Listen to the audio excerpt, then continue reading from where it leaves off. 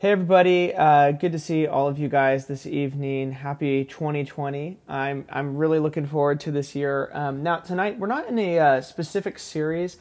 I want to share some things with you that I've been thinking about, and it's been close to my heart. Maybe even could be called like a life message. And I really think it's some things that are going to shape the year 2020. See, I believe that 2020 will be a year of freedom. 2020 is going to be a year of freedom. What I mean by that is I think that people in this family, you're going to get free from things you never thought that you could get free from. And you're going to see the way that you think and the way that you live completely change as a result. Now, it could be easy to say that and you say, oh, that's a nice thing to say. But I don't mean that it's gonna happen randomly. See, I believe that it will be the year of freedom because I believe that this next year is going to become a year of trust. See, freedom isn't random. People don't just stumble upon freedom like, I've just been living my life. I was totally, captive to this fear or to that thing or this person, and next thing I know, I'm free. We have this, classic saying in America, freedom isn't free, and the reality is that it really is not. See, the biblical word for freedom is this: it's gospel. The biblical word for freedom is gospel. It's the gospel that sets us free because it's the good news of Jesus' abundance of love that enables us to shake off the things, to shake off the fears, to shake off the places where we once found our identity, but where in reality we were actually in bondage. Now, because of the level of just general confusion on all things that are important today, I want us to ask this question. If 2020 is the year of freedom, what is freedom? Well, I like to break down freedom into three different types of freedom. You'll see up here on the screen, we have three types here. The first type of freedom is this: it's the ability to choose. It's the ability to choose. And I would say this is the most baseline freedom that there is. It's what our world is obsessed with. I have the right to choose. It's my right to choose this thing or that thing. And anything that would inhibit my ability to make a new choice is a bad thing. Now, I actually don't think I'm not here to beat up on this idea at all. I actually think this is given by God. God in the garden in Genesis gives human beings the right to choose many different things: what they're going to name animals, what fruit they're going to eat, whether they obey Him or not. The one thing that God seems to prohibit, because we're made in His image, is people making choices that remove the choice of another individual from them. So I really think that any good society, any good government is going to increase the ability of humans to choose, so long as their choices don't remove the dignity, humanity, or remove the choice of another human being. So that's the first type of freedom, is the ability to choose. Then when you become a Christian, there's something that I call general freedom. So first type of freedom is ability to choose. Second type of freedom is general freedom. And I think that this freedom comes from being a disciple. And what it is it's this: it's saying no to sin and yes to His design for all of life. See, what happens when you become a Christian is that you move from the freedom of choice. I have the ability to choose whatever I want. You move from that to the freedom of choosing correctly. And I call it general freedom because these correct choices are the same for every disciple. It's no to sin and it's yes to Him. It's no to thinking patterns that are not compatible with the thinking patterns of Jesus. It's no to whatever gross sin you've had in your life in the past. Whatever it is, it's saying no to those things and it's saying yes to the discipleship ethic that Jesus exemplifies in the New Testament, and the New Testament then describes after His life. So that's general freedom. Every Christian is asked to do the same thing, the same ethic that leads to freedom, because it's the ethic of Jesus, and His life is life that's really life. Now, the third type of freedom is specific freedom. And I think that specific freedom is a little bit different than general freedom. Specific freedom comes from the unique choices that each disciple must make with God for their lives personally. So So it's a little bit different. There's general freedom, which is every follower of Jesus has to make the same decisions: no to sin, yes to him. But then God gets even more specific. We talked a little bit a couple weeks ago about that quote from C.S. Lewis that says, many people come to Jesus and they say, if you imagine yourself as a home, they would say, yeah, God, I know that I had some leaky pipes. God, I know that I had some issues here and there, and I'm so glad that you're addressing the plumbing. I'm so glad that you're addressing the drainage. I can understand we had a leaky roof there. I'm so glad that you're addressing the roof. But if you come to God, he doesn't just fix you up to make you normal. He remodels you to make you beautiful. And so, and sometimes it really can hurt. Sometimes it really can feel like, well, what are you doing? I thought that you were just going to give me general freedom. He's like, no, I want to give you specific freedom. So yeah, we're building a new wing here, and we're going to have a tower here, and we're going to have a garden here. How many of you guys understand there can be a follower of Jesus who is able to do things that you are not, because you would worship the thing that they have or the experience that they're experiencing. And because we have a good Father who doesn't want to lead you into things or experiences that will crush you, he's asking you to actually say no to that thing in order to get freedom over that thing, right? See, if you come to Jesus, he will never leave you at just general freedom. His aim for you is always freedom all the way down. This is what we call being disciples. It's the very essence of a life with him. Freedom will always cost you something, but on the other side of it, it's freedom. It's him. And this is what freedom is in the kingdom. It's letting go of the lesser in order to get what the designer has for you.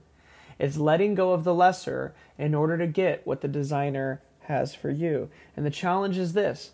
Well, how do you know what is lesser in your life? How do you know it when you look at your life? How do you know what you're hanging on to that is actually lesser? And maybe the even greater challenge is this. Do you trust the designer? Do you trust him?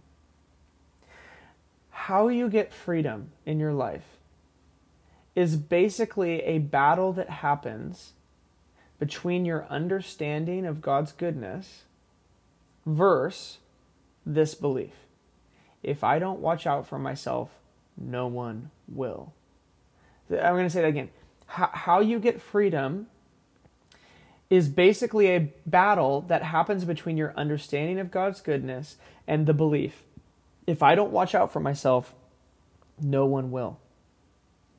When I moved to Portland right after I graduated from college, I went to George Fox, and when I was 22, I ended up moving to Portland, and it was my dream. I'd always wanted to live in the big city. I'd always wanted to, I don't know, in a silly way, maybe make something of my life, do something important.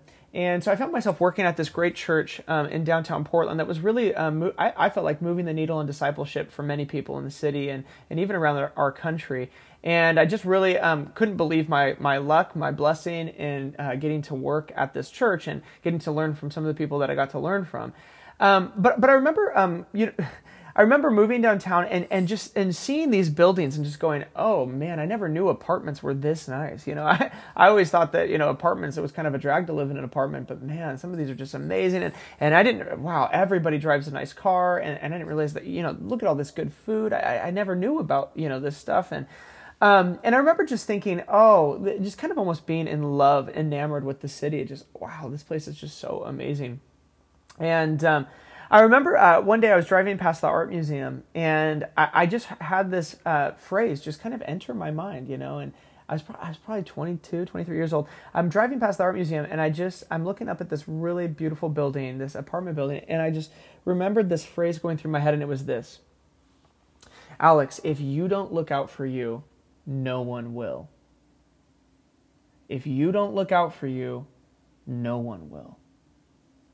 And all of a sudden, I didn't even really have a theology of what my agreement necessarily does at that time. Obviously, we know now that you look at Genesis chapter 3, agreement empowers what you agree with. There's no idea that can have authority over you unless you agree with it. And so but I agreed with it in that moment. I thought, oh, you're right. That's true. If I don't look out for myself, no one will. Look at all these people, they have their own, agendas. They have their own lives that they're sustaining. They have their own things, their own bank accounts, their own, equity, whatever. And if I don't look out for me, nobody's going to do it for me. Now, this idea completely shaped my understanding of how to be an adult in the world. Because I agreed with it, because I gave it power, all of a sudden I was captive to it. And really, it held me captive for the worse. Soon I found that I was not free when it came to money, because I didn't believe God was actually good enough to give me more than enough, so I got stingy. I thought if I don't look out for my money, no one's going to look out for me. I don't have any kind of a source of blessing in my life. I didn't trust God, and so all of a sudden I had to get stingy with my money. I wasn't free. I wasn't free with my career path, because now my worth was tied up in my ability to perform well and to get promotion. I eventually worked myself into exhaustion for approval from other people. See, this belief that I had was anti-Christ and anti my identity being completely in Him. No wonder I wasn't free. Freedom comes from trust. It always comes from trust. I want to show you the cycle of freedom as defined by the world. Here's the cycle of freedom as defined by the world. You got choices in front of you, all kinds of choices. The more choices, the better. So, second, what inhibits my choice is bad. Anything that could stop me from choosing whatever it is that I want to choose, that's a bad thing. I need to get it out of my life. So then you go about and you choose the thing or experience that you want to involve yourself in. Then you end up getting owned by the thing because you need it. Then it doesn't satisfy you. Now you're owned by something that doesn't satisfy you, and so you need to increase your choices. You need to try something new. And this is what the world calls freedom. This is what maybe even some of you here tonight have called freedom. It's not freedom. Here's the freedom defined by Christ. You have choices. God gives us choices. He loves choices. It was His idea, right? But when you're in Christ, when your identity is fully in Him and you're satisfied by Him, then you have a belief in the goodness of God. I know, God, that my choice doesn't unveil my future. My choice doesn't unveil my destiny. My choice doesn't give me more joy than following You. I have a belief that You're the designer. You know what's best, right? So then you choose to trust, right? All of a sudden there's flourishing and enjoyment of what God has made. Rather than it owning you, you get to enjoy it, right? See, real freedom is this. I remember what You have given me, or I remember what You did for them. I won't be stingy because I trust You will do it again. That's where real freedom comes from. It doesn't come from you having options. It comes from you saying, I follow a God whose character is tried and true. I follow a God who did that in their life. And He's not a respecter of persons. In other words, He doesn't play favorites. So if He did it for them, He could do it for me. He's that good. How many of you guys, you don't have to raise your hand, but I know it's probably everybody. How many of you have ever had the experience where you see somebody else get something that you want? And you can think of all the reasons why they shouldn't have it and you should. Do you know what that is? It has nothing to do with you and them. It has everything to do with how you view God. Either He's good enough to supply what you need because He designed you, or He's not, right? This is where freedom really comes in. Now, what I want to do tonight, I want to open the scriptures, and I want to look at a moment that Jesus has with His disciples where He has this really interesting conversation basically explaining this idea. So go ahead, get your Bibles out, get your phones out, whatever you need to do. Turn to Mark chapter 8. Mark chapter 8 is where we're going to be. And most of you have probably, I'm guessing, read the stories that are being referenced in this conversation, but I'm not sure that you've ever looked at this conversation specifically. I can't remember a message where this conversation was specifically looked at in my life. So I want to do it tonight. Mark chapter 8, and we're going to be in verse 14. Mark chapter 8, verse 14. Now, leading up to this conversation, Jesus has done some really miraculous things. He's fed the 5,000, right? Remember that story? The boy has his lunch. Jesus takes it, blesses it, multiplies it. You remember there's another moment also where Jesus feeds the 4,000. He does it twice. He's like, you thought that was cool? Check this out. Well, He does it again, and He feeds a group of 4,000 people as well. And then this conversation happens right after that moment. Verse 14, it says this: the disciples had forgotten to bring bread except one loaf they had with them in the boat. Be careful, Jesus warned them. Watch out for the yeast of the Pharisees and that of Herod. They discussed this with one another and said, it is because we have no bread. And it's like, dude, He knows. We didn't prepare. Verse 17. Aware of their discussion, Jesus asked them, "Why are you still talking about having no bread? Do you still not see or understand? Are your hearts hardened?" They're like, "Okay, a little deep, man. We just forgot a loaf of bread." Verse 18, Jesus says this, "Do you have eyes but fail to see? And ears but fail to hear? And don't you remember?" Verse 19, "When I broke the 5 loaves for the 5,000, how many basketfuls of pieces did you pick up?" 12, they replied. "And when I broke the 7 loaves for the 4,000, how many basketfuls of pieces did you pick up?" They answered, 7. He said to them, "Do you still not understand?"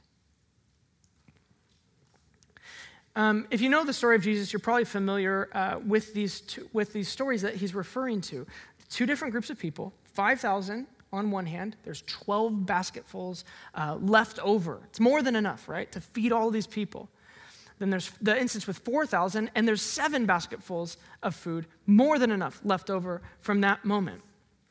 Now, the significance, obviously, of those 2 moments, it's deeper than just the miraculous. It's deeper than Jesus just doing a miraculous thing and providing bread. Jesus was constantly using physical blessing, good things, to get at something deeper, something more profound than just what is physical.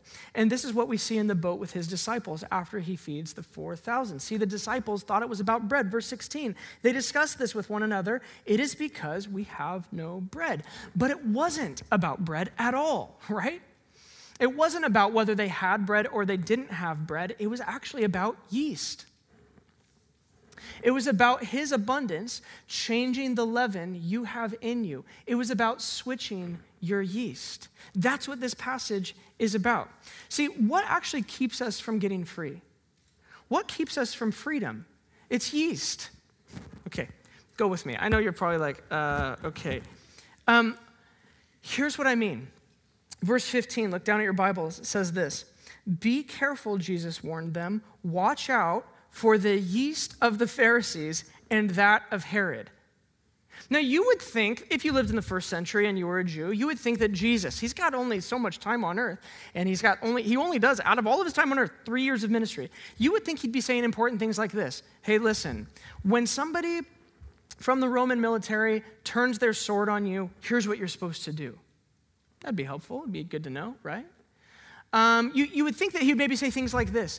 Hey, listen, the Pharisees, they're going to say this, but I actually interpret the passage this way, and here's why. Here's just a little exegesis on Isaiah, whatever, right?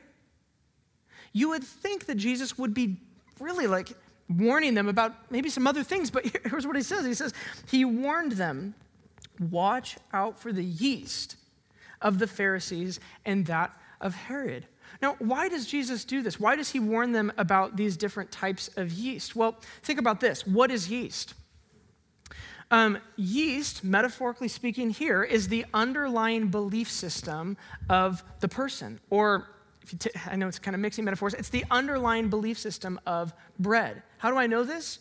Because even though you can't see yeast, if you have just a lump of dough, there's no saying that's yeast, that's not yeast. When the dough comes in contact with the heat, what happens?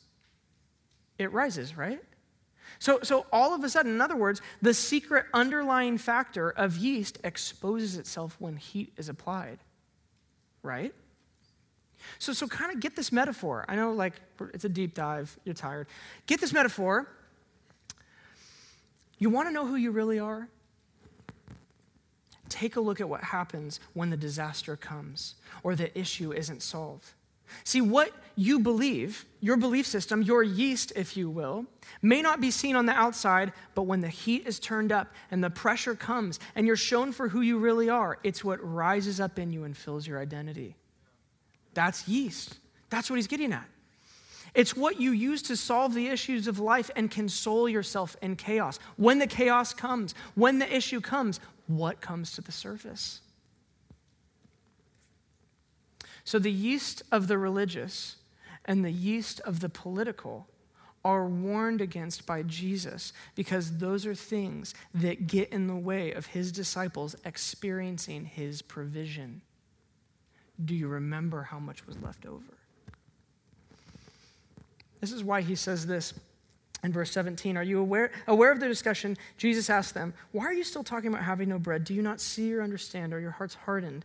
Do you have eyes but fail to see and ears but fail to hear? And don't you remember? When I broke the 5 loaves for the 5,000, how many basketfuls of pieces did you pick up? 12, they replied.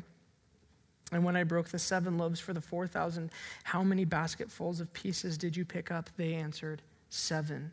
He said to them, do you still not understand? What is he getting at? He's saying this: beware of these worldviews.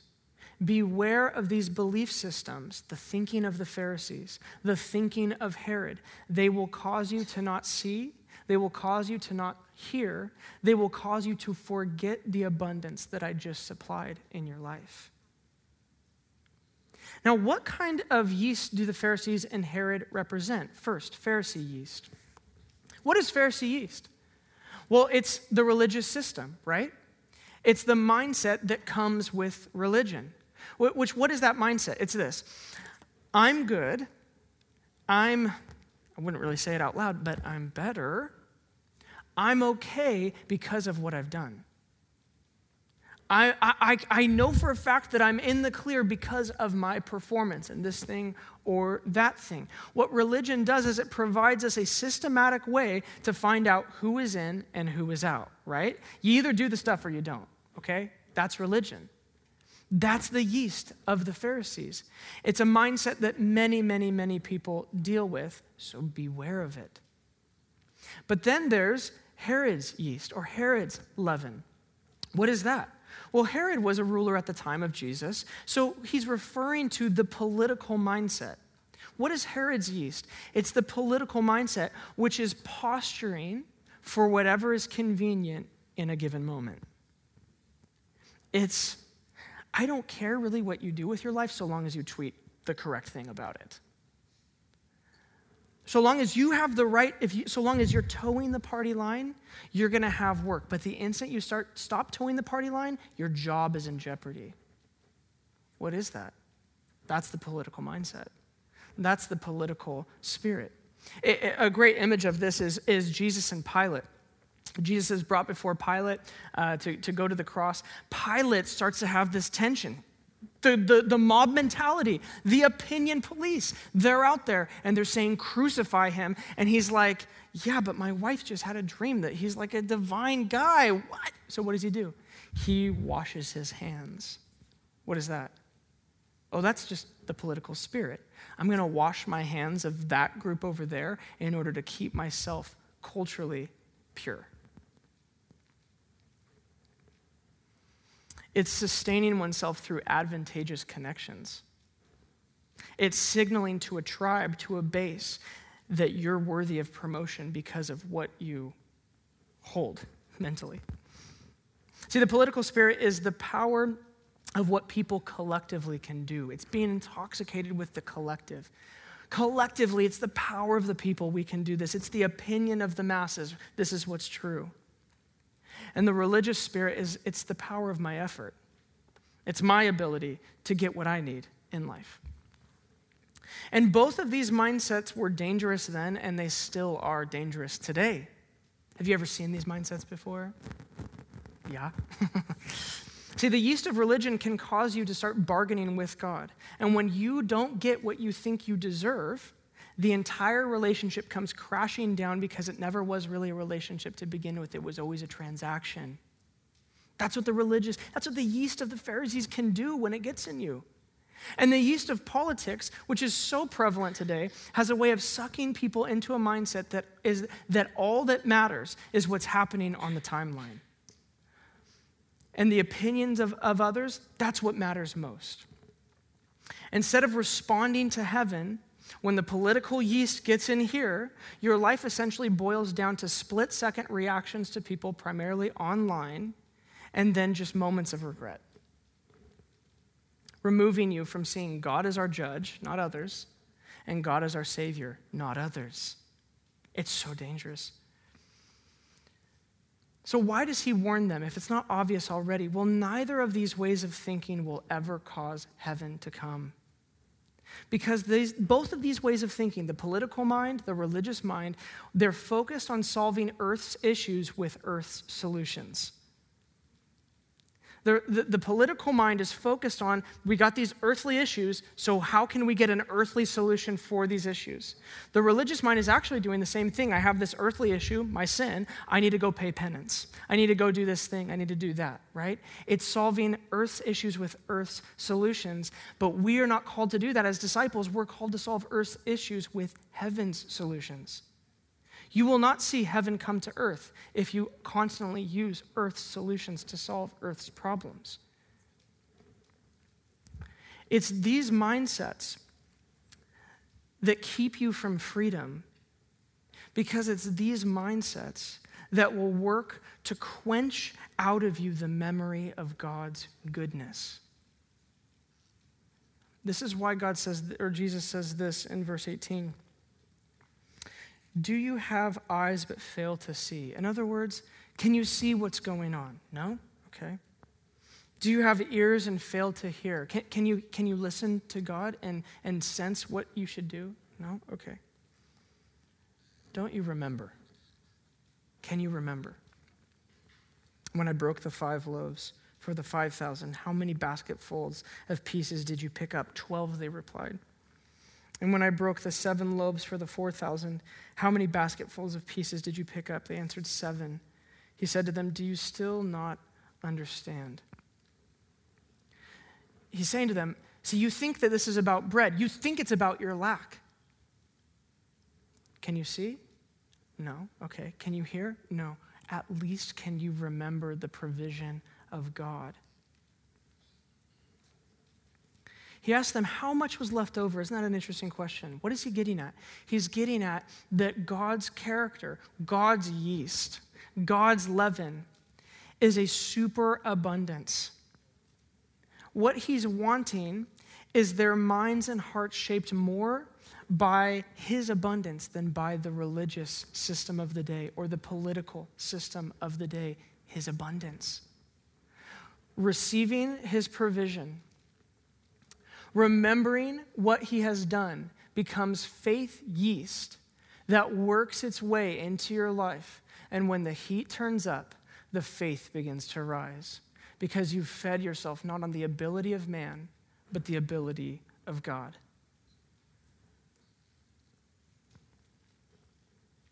Your freedom is tied to your ability to remember what God has done and your ability to surrender as a result.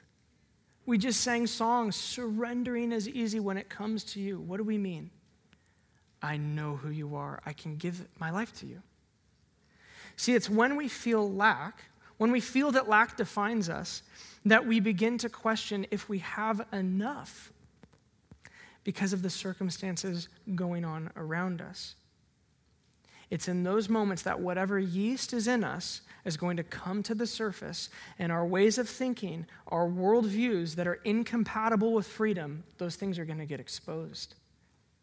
But it's a good thing.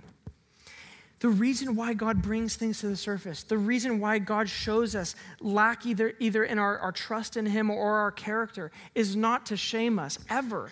He didn't die on the cross, go through all of that to shame us. He brings these things to the surface so that he can get us free. You want a year of freedom, you need a year of surrender. You want a year of freedom, you need a year of trust.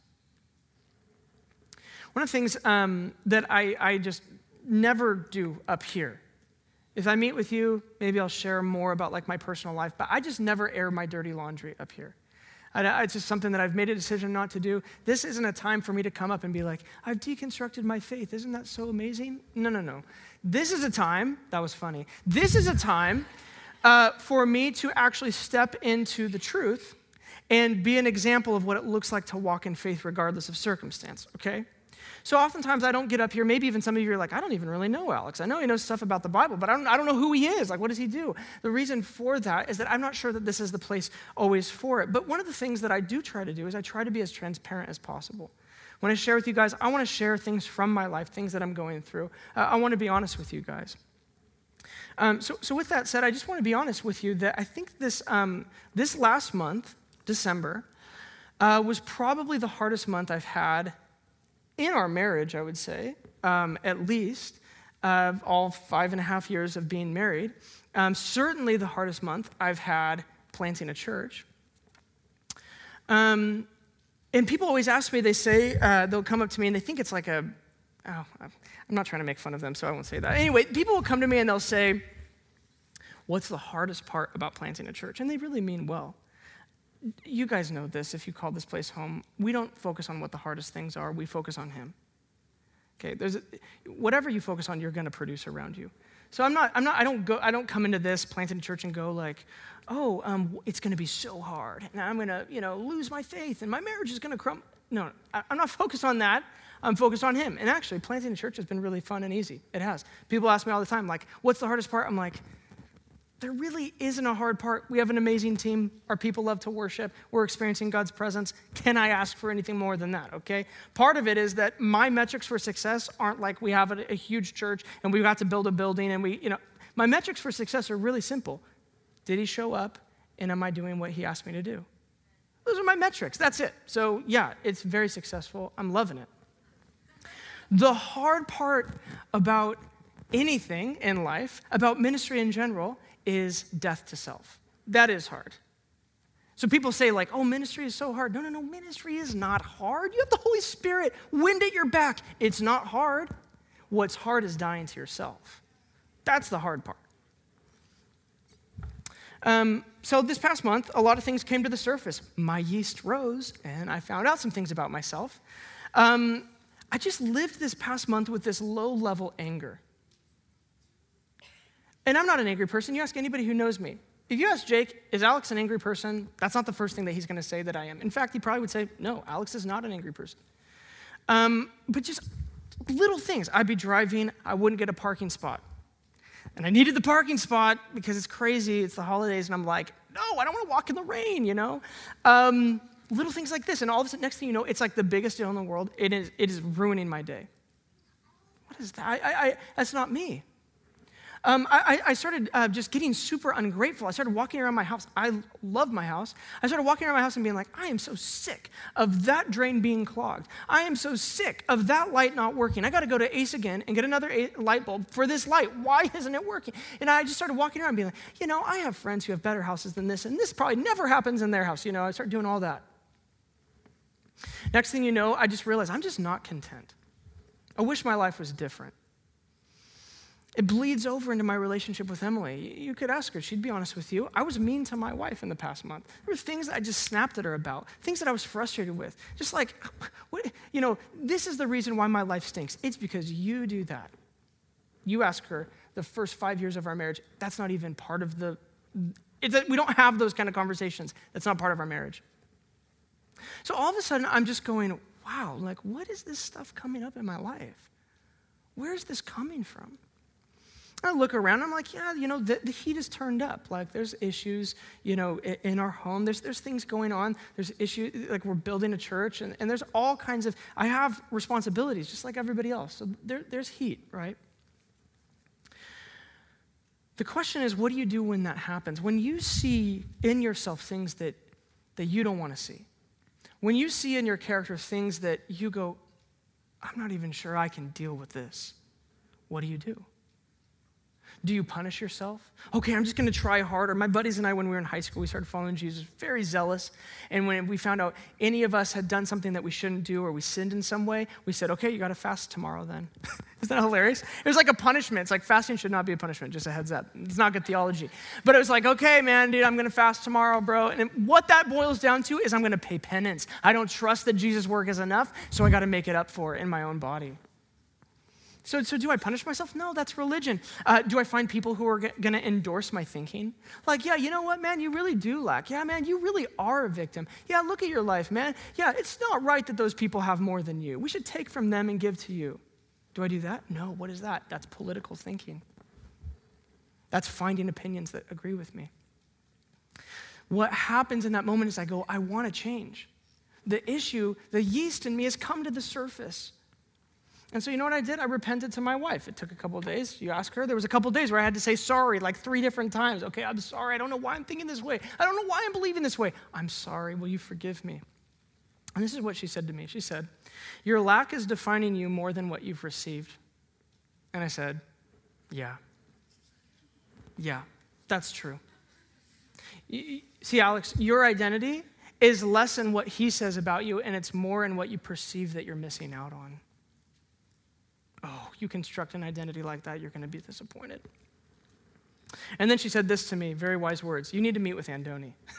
So I was like, okay, I need somebody who's just going to slap me. So I meet with Andoni. And he's not here tonight, so whenever you listen to this, Andoni, very grateful for that meeting that you had with me. And so I tell him all this stuff. I get even more detailed. Here's what I've been up to. Here's what I'm doing. Here's how I'm thinking. Here's how I've been behaving. And he just sits across from me and he just goes, why do you think you have to control everything? That's it, isn't it? You're right, Andoni. I don't trust him. And so I'm scrambling to make my life work for me.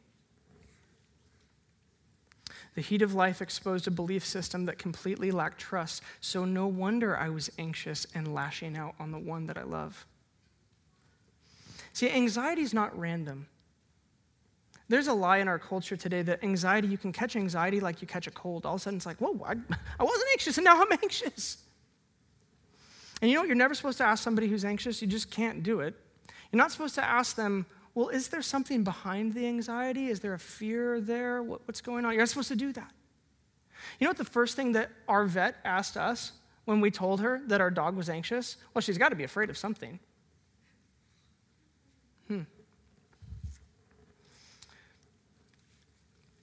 Anxiety happens because we don't trust. It is, We have a world where we have more information about things we can't control bombarding us than ever before. And then we wonder why we're anxious. It's because we don't actually trust him.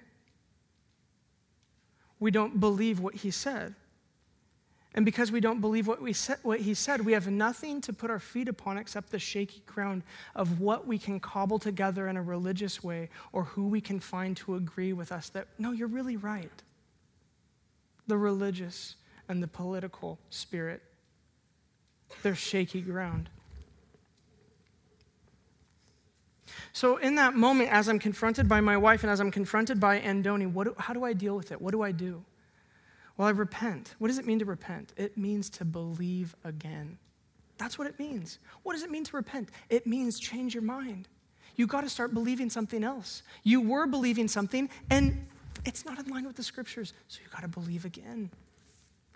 And so what I did is I opened up the scriptures. I read Psalm 33, and it just gave me such solace. I went and I started listing all of the things that I'm thankful for. Most of repentance can just happen when you get a notepad out and you start listing things you're thankful for. And I started looking at my life and just going, God, you've given me so much. And look at all this abundance that I actually have. I went back and what did I do? I remembered. It's not random that he asks his disciples when they say, it's because we lack bread. He goes, oh, but can you remember? Can you remember? Can you remember tonight?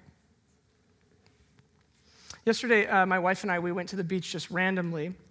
We go to Cannon Beach and then down to Manzanita, and it was nice at the beach. It was rainy here, I know. It was nice at the beach, so be jealous. Anyway, so we're having just this great day. We take our dog out on the beach, and she's running around. She has no anxiety on the beach, apparently. So she's running around, and she's like chasing the sea foam as it's getting whipped up by the wind, and I'm just looking at my life. I'm going, oh, my beautiful wife, who's smart and intelligent and challenges me in all these ways, has sharpened me and made me a better man over the past 5 years. I could have never dreamed of having a woman like this. There she is, and she's going to have our child.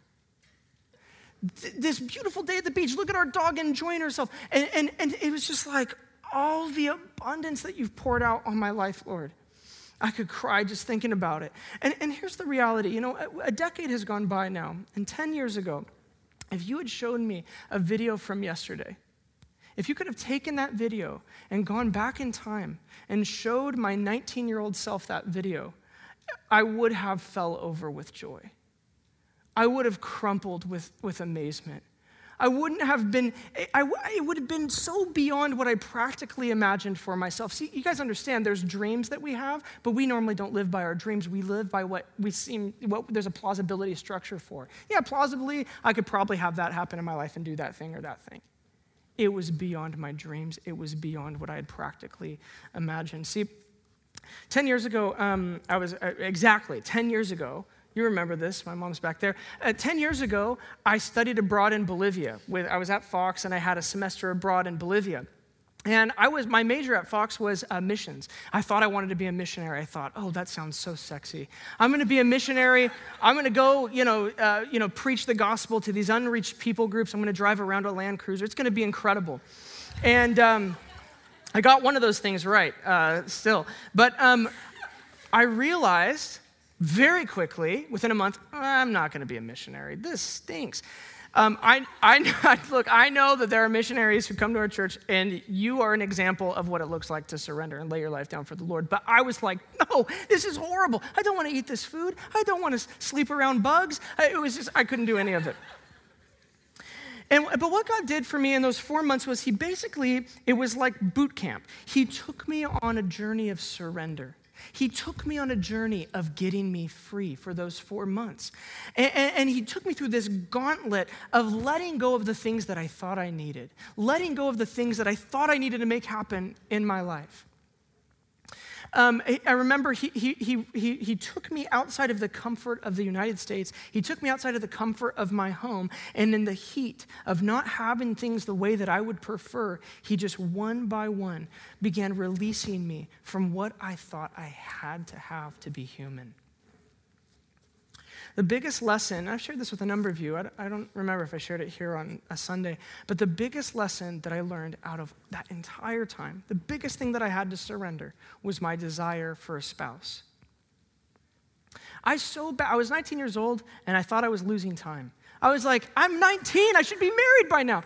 Anyway, so I was there, and I remember just thinking to myself, anybody who grew up in the church, you probably know this, you had the purity ring, and then you had to write letters to your future spouse, which is a beautiful thing to do if you want to. But I just was like, I let it consume me. I'm thinking, oh, my future spouse is going to be like this or like this. And when I get back, I'm going to put myself into training so that I become the kind of man that a woman would want to marry. I'm going to be, and I just got this really, this focus in my life. And I remember there was this one day, I'm sitting in my room. I'd just done some homework, and I'm kind of looking out the window thinking, this is like before I didn't have an iPhone, we didn't have internet in this house that I was staying in. There was nothing to do but look out the window.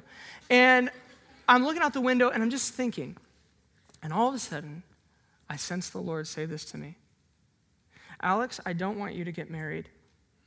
I want you, when you move back home, which was Newburgh at the time, I want you to go to that monastery out there. I didn't know anything about this monastery, but the monastery that's out in Yamhill, Carlton area. I want you to go and become a monk and take a vow of celibacy. I was like, what? No. And all of a sudden, this panic set into my heart. See, the Lord had been bringing me along. He's like, I want you to give this to me and not do that with your life. And I'm like, ooh, that's hard, but okay. I want you to give this to me, and I don't want you to pursue that anymore. And I'm like, oh, really? Okay. And then he hit the mother lode. I don't want you to be married. And so you know what I did? I started bringing up all of the other people I knew. See, I only understood general freedom. I started bringing up all the other people I knew who were married. I said, at the time I was going to Solid Rock, and so I thought of my pastor. I thought of John Mark. I said, John Mark's married, and he's great. Why can't I be married? God, trust me, I could be married, and I would do great things for you. I promise you that, right? I'm like, John Mark is married, and look at all the impact that he's having. And I started thinking about, my parents are married. God, I wouldn't even be here without marriage. So you got to let me get married, right? You got to let me get married. And I'm telling you guys, this lasted for a month. It was exhausting. And the Lord, he just wouldn't let me go. And so I kept on just saying, okay, God, Come on, there's got to be a way. And I thought, maybe I'm just kind of feeling weird. Maybe I ate something weird. I'll wake up tomorrow. I won't be thinking about this weird stuff anymore. I'm totally going to get married, right? And so I woke up the next morning, and there he is. And he's going like this. He's saying, there's a split in the road here, Alex. And down this road, you get married, but we lose this. You don't lose me, but we lose this intimacy that we have because you violated your obedience. Or you come down this road, you don't get married, and you obey me. And we maintain this relationship that we have. Oh, I battled so hard. I remember when it all ended, there was this one night where we go out to dinner, and I'm like psyching myself up. I'm living with this Bolivian family. Nobody speaks English. I didn't know Spanish. Think about that for 4 months. And I'm sitting at dinner, and I'm thinking, I'm really going to say yes to him. I'm really going to say, okay. If that's what, okay, then you have to fill my identity because I don't know. I've been banking on this my whole life, Lord. And I sat there and I remember I said, okay, in my head I thought, when I get home, I'm going to go right to my room. I'm going to get down on my knees. And because you can't fake him out. You can't be like, yeah, sure, I won't get married. No. It has to be real. He knows your heart. So I get up to my room. I get on my knees. And I really meant it. I said, Lord, if you don't want me to be married, then okay, I won't be married. And all of a sudden, a rush of peace just flooded my body. I relaxed. See, I'd been living in anxiety trying to make my life happen for me, but the instant that I trusted him, the peace of the Lord came. And I said, okay. And you know what he said to me? He said, it was so wonderful. It was such a great moment in my life. He said, I just felt like God was laughing, and he said, now I can trust you that you're not going to worship marriage, and what would have owned you and what would have consumed you won't. You're going to enjoy it so you can get married. See, that's what I have to remember, his abundance on me, of what it looks like to walk hand in hand with him, surrender to him. What does it produce? It produces the joy of the Lord. It produces incredible freedom. So tonight, can you remember? Can you surrender? You want to get free? You know that thing that rises up that you want to be free from? He's asking for you to trust him again. Do you have stories of provision that shape your beliefs more than what is happening around you right now? Do you have stories of his provision? Even if it's not your story, have you seen another person's story of such provision that will shape you and put that faith yeast down in you so that when the heat is turned up, you can remember and you can think heavenly rather than earthly? That's what I believe 2020 is going to be about. I believe, church, that we're going to be the kind of church that surrenders like that and finds freedom on the other side of giving him our full yes. Amen? Okay, let's stand up together.